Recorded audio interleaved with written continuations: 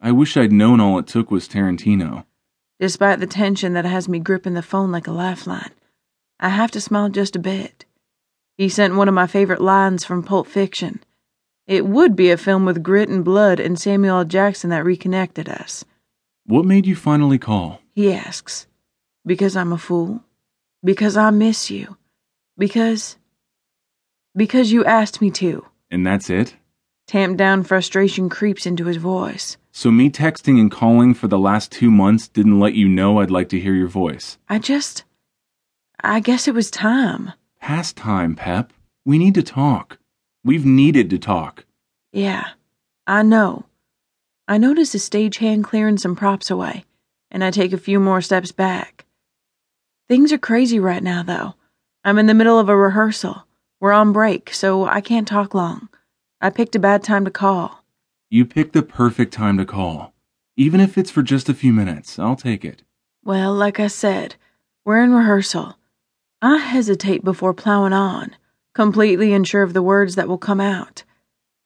I know we have a lot to talk through, but things are hectic on the road. I'll come to you. He keeps his voice soft, but I know Rassen too well not to hear the steel determination behind it. He's not dropping this. Me calling gave him an inch. He's fully prepared to take a mile. Rice, I'm all the way across the country. Chicago is only halfway across the country. I'm not surprised he knows exactly where I am. There's a trail of mistletoe dotting my tour schedule that says as much. There was mistletoe last night in New York. I'm sure there'll be some waiting for me in my dressing room tonight. Thanks for the mistletoe, by the way. Hey, it worked for your pops with Grams.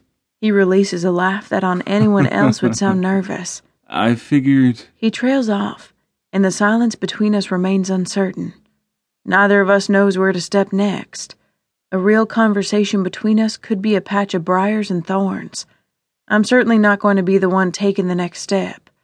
I'm not sure I should take this one. I fucked up. He finally says. I know that, Pep. A fresh wave of hurt and humiliation washes over me, as I remember crying in his arms on the pool table after Total Package passed on me. As I remember standing in the wings watching Ryson perform, while John Malcolm told me how my boyfriend had betrayed me. I felt like a fool. As much as missing him compelled me to answer that text, hurt still holds parts of me back. Yeah, you did. I choke out. That's an understatement. I know I said it in my text and on a dozen voicemails, but I'm sorry. Baby, you've got to know how sorry I am. I know, Rice. What you did? It was one of the most hurtful things anyone has ever done to me. I thought I was doing what was best. I know now I should have handled it differently. But we've got to get past this. I can't undo it. It's behind us, so there's only forward. We have to figure out forward.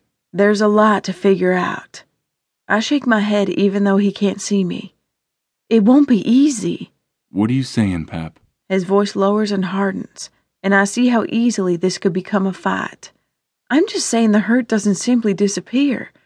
The issues behind what you did don't just go away. Don't make assumptions, Rice. What exactly do you think I'm assuming? He doesn't check his frustration before it leaks through.